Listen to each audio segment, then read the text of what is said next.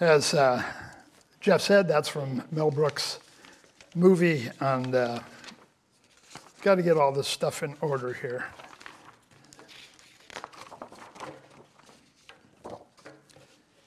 History of the world. And it's pretty accurate according to what Moses tells about the Ten Commandments. And you might have figured out that today we're going to be reading, we have already, and we will be reading the Ten Commandments once again. So that's a humorous sketch on the Ten Commandments, but it's also somewhat of a prophetic portrayal of the way our culture considers the Ten Commandments today. Our culture tends to regard the Ten Commandments lightly, as though they are a joke. But let me tell you that for God and Moses, the Ten Commandments were not a part of humor. Before we read our text for this morning, the narrative, let me set it in context for you. The children of Israel have been in slavery for 400 years.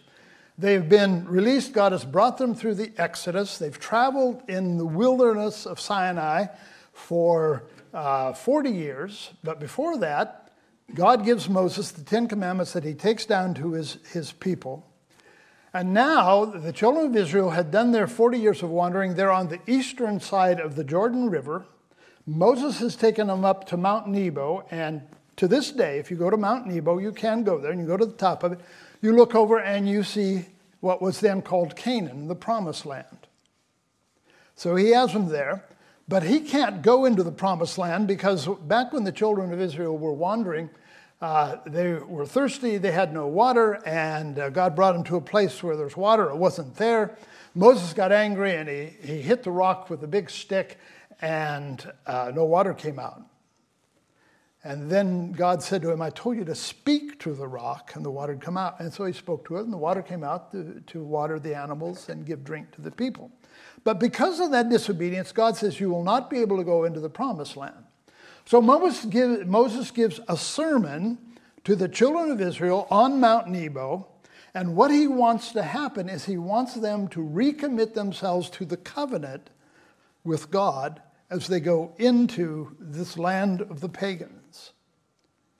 And so he gives us, and this is in Deuteronomy, it's a portion of one of Moses' sermons. The book of Deuteronomy, by the way, is Moses' sermons. That's basically what the book is, very long sermons. And this is one portion of one of Moses' sermons that we'll read in Exodus chapter, not Exodus chapter 20. It's in Deuteronomy chapter 5. So that's the context. Before we read our text, let us pause for a moment of prayer. Loving and gracious God, the God who has revealed himself to us, not only in the Old Testament, but in the actions, your actions in the lives of the people in the New Testament. But we come to you today with this text, asking that you will open it up to our hearts and minds, that first we might understand it, and then we might find the courage and the strength to keep it. So bless us now as we hear your word read and proclaimed, and we're thankful in Christ's name. Amen.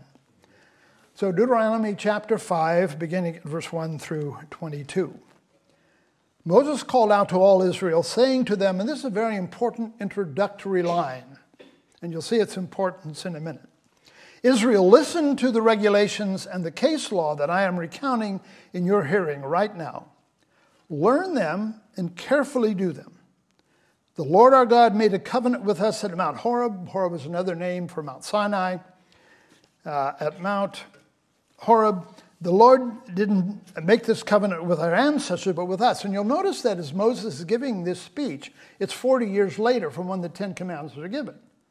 But he's making it as though they were given to this group of people. Most of the people have already died. A new generation has been risen up. And Moses is saying, you received the Ten Commandments. And so what he's doing is he's conflating those two events to say, in a way, symbolically, we have all received this revelation of God. Okay? The Lord spoke, where were we here? All of us, this covenant with our ancestors, but with us, all of us who are here and alive right now.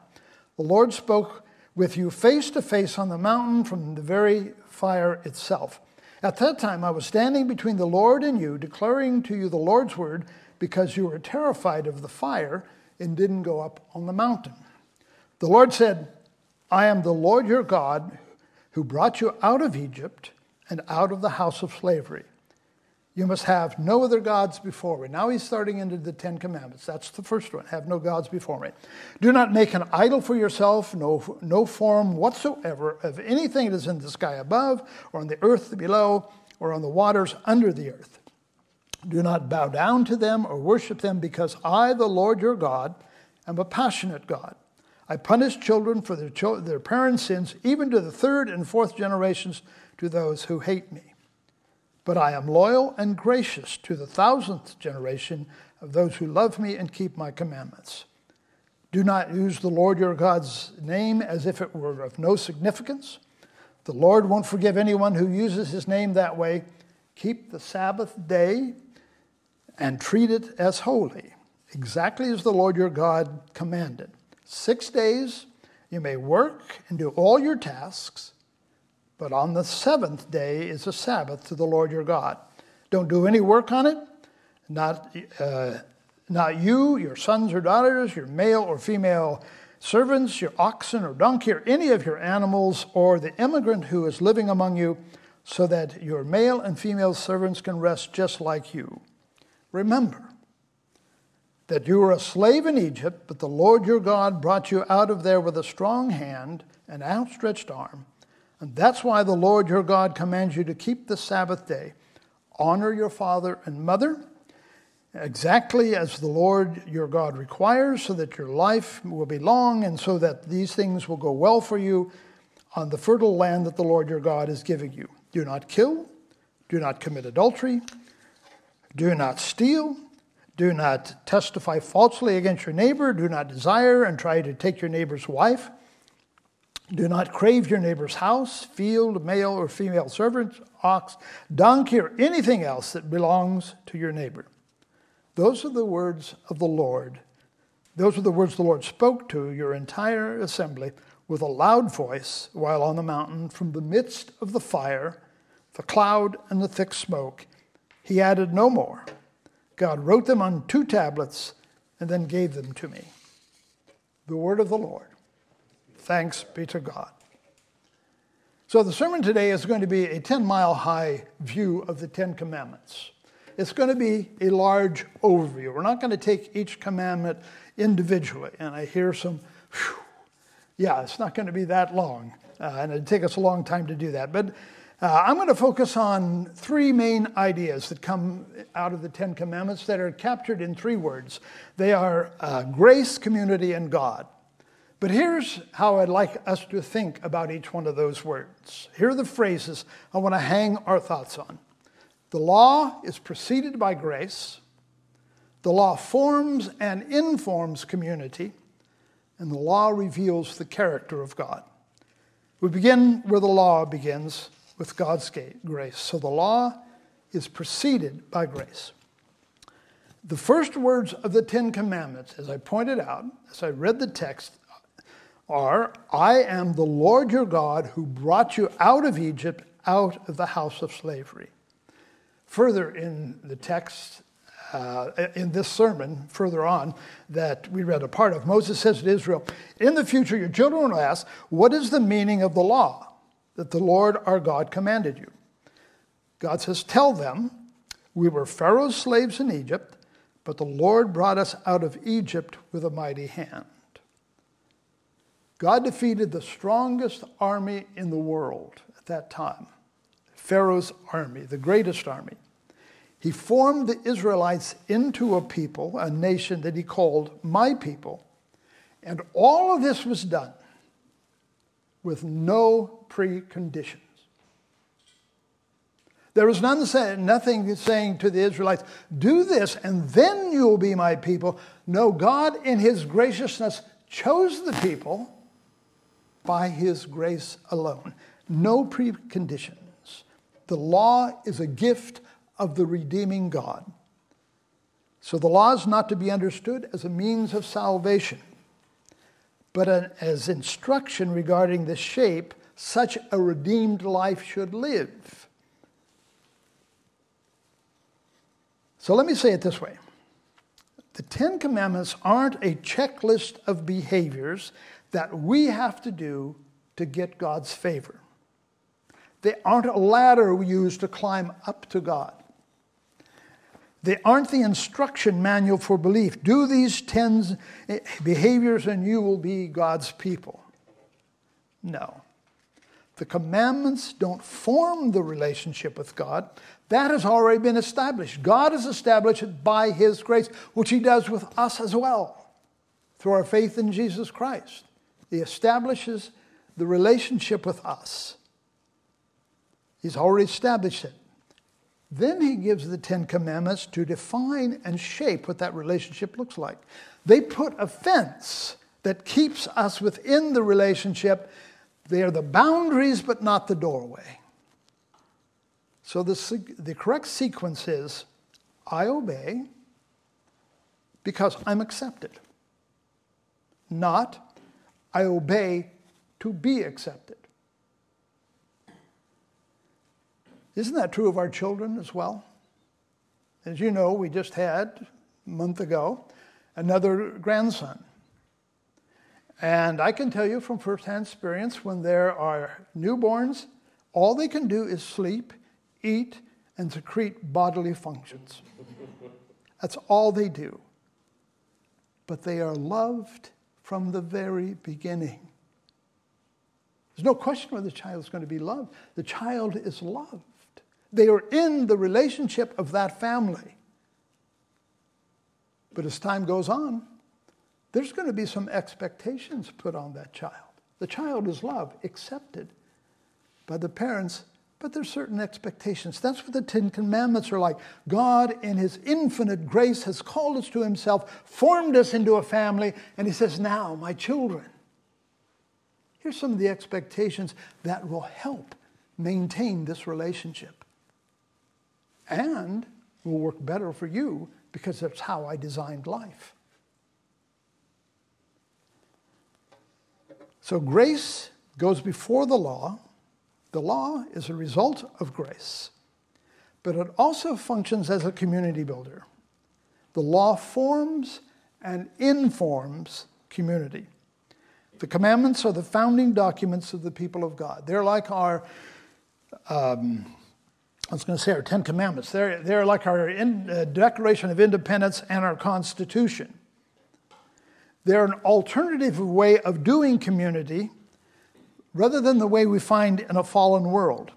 Just as our founding documents were an alternative to the government under King George VI, the 10 Commandments form an alternative community within this fallen world that we live in. They're a new way of being a nation. It's an alternative vision from life that they'd known in Egypt. And the structure of the 10 Commandments is instructive here. I think it helps us see that this is indeed true. God says, I am the Lord your God who brought you out of slavery, introductory statement, and then the commandments begin. You shall have no other gods before me. You shall not make any graven image of me or other gods. You must keep my name holy. In other words, treat it as though it had significance. Those are 3 commandments, and they're all pointing to a primary relationship, the relationship between the Creator and the creature. That's the primary relationship in Christ, in life. And when we get that straight, then that should spread out into the horizontal relationships. And so the next 7 then outline what we are to do in the community. So, and you will see that the commandments seem to be addressing individuals. They're telling you what to do, me what to do. And that's true. But the concern is more than private faith. The concern is about a collective concern. It is a concern that things not come into the community that could potentially destroy it. So the founding documents form the rule of law which protects the community. I saw a very disturbing news report just a week and a half ago. And it was done by a reporter who had traveled to the major cities in the United States and had filmed these things. And what it was a smash and grab event. And what that is, if you're not aware with it, there are in urban areas in America, teenagers will go to big department stores, they'll smash the windows and take what's in the display places, the windows, display windows. Or, and most often it happens like this, a mob will go into a department store together, grab merchandise, and run out. And that's happening more and more throughout the United States. Well, that's disturbing in of itself. But what's more disturbing is that the DAs in these cities are not prosecuting that crime. They say, well, it's hard to get evidence. And we have more pressing crimes to prosecute. We have, these serious violent crimes, and that's just a misdemeanor. So we're not going to prosecute them. The store simply tells the employees, let it go. Don't try to do anything.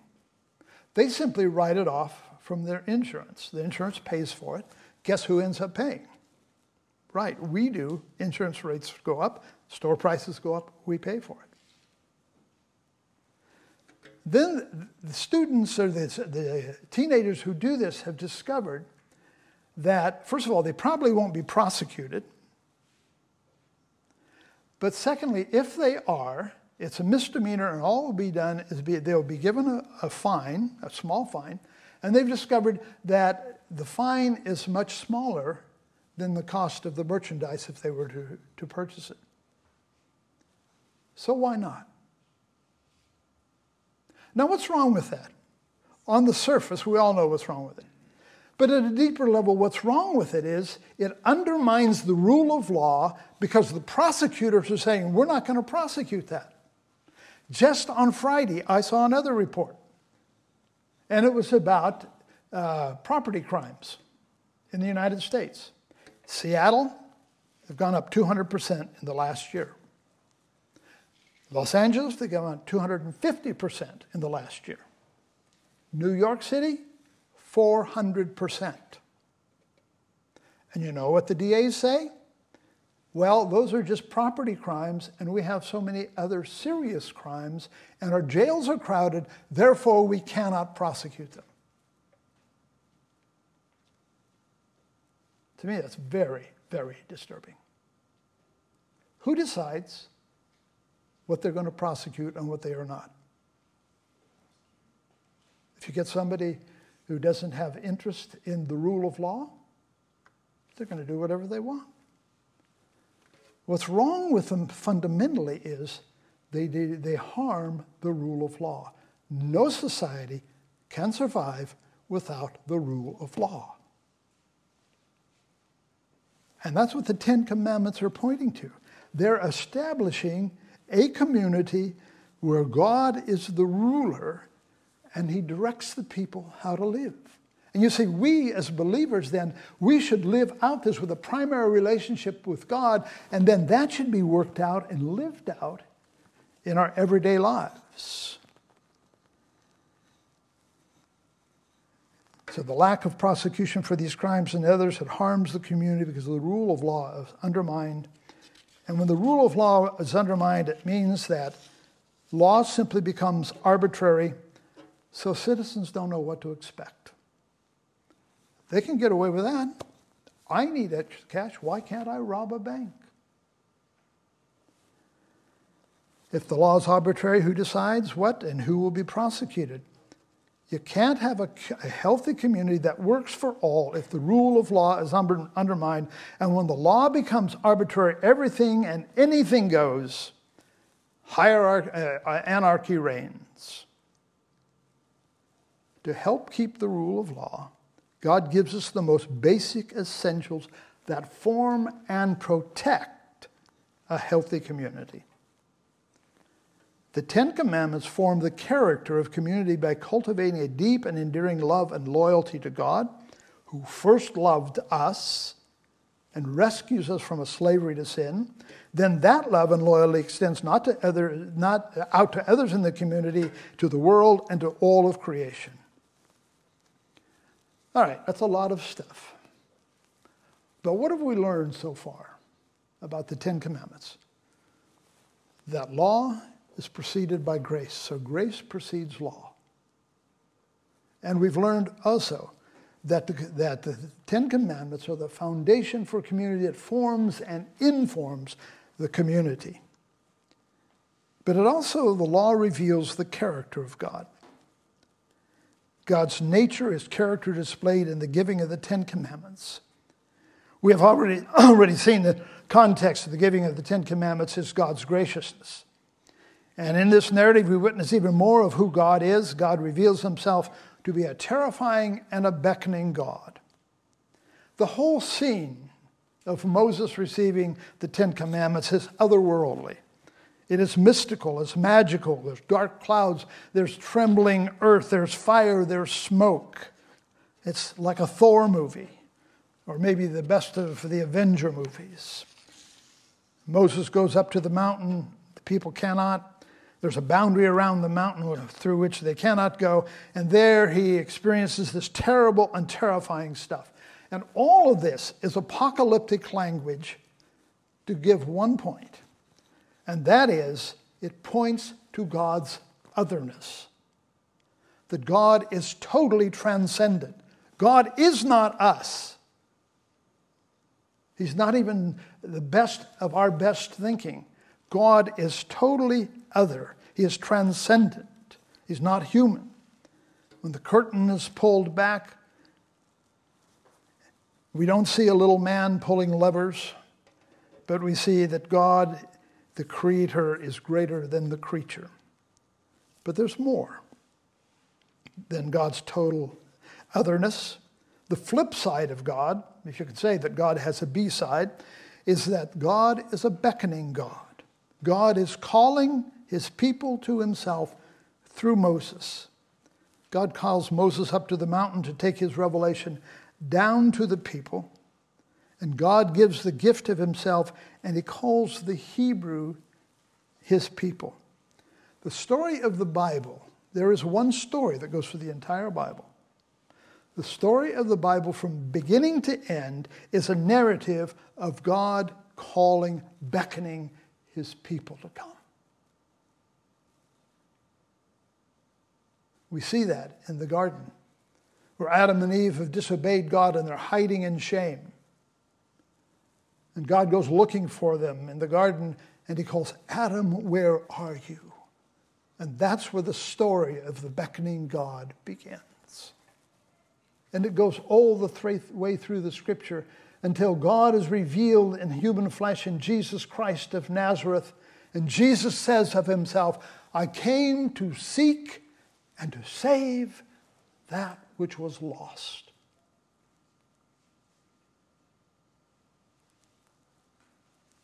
We see throughout Scripture the beckoning God who calls us to himself. And Jesus continues to call us, to beckon us. He says, come to me, all you who are struggling hard and carrying heavy loads, and I will give you rest. Put on my yoke, learn from me. I am gentle and humble, and you will find rest for yourselves. My yoke is easy to bear, and my burden is light. The terrifying and beckoning God is calling to you now, and he wants you to know him as finally and completely revealed in Jesus Christ, and God desires you to form an enduring and healthy community through you, the people of God. Therefore, he has given to you the Ten Commandments as his gracious act, as a profound joy to help you shape the community of faith. God is beckoning you to himself. Answer his call by being obedient to the Ten Commandments out of joy of having been called into God's eternal family.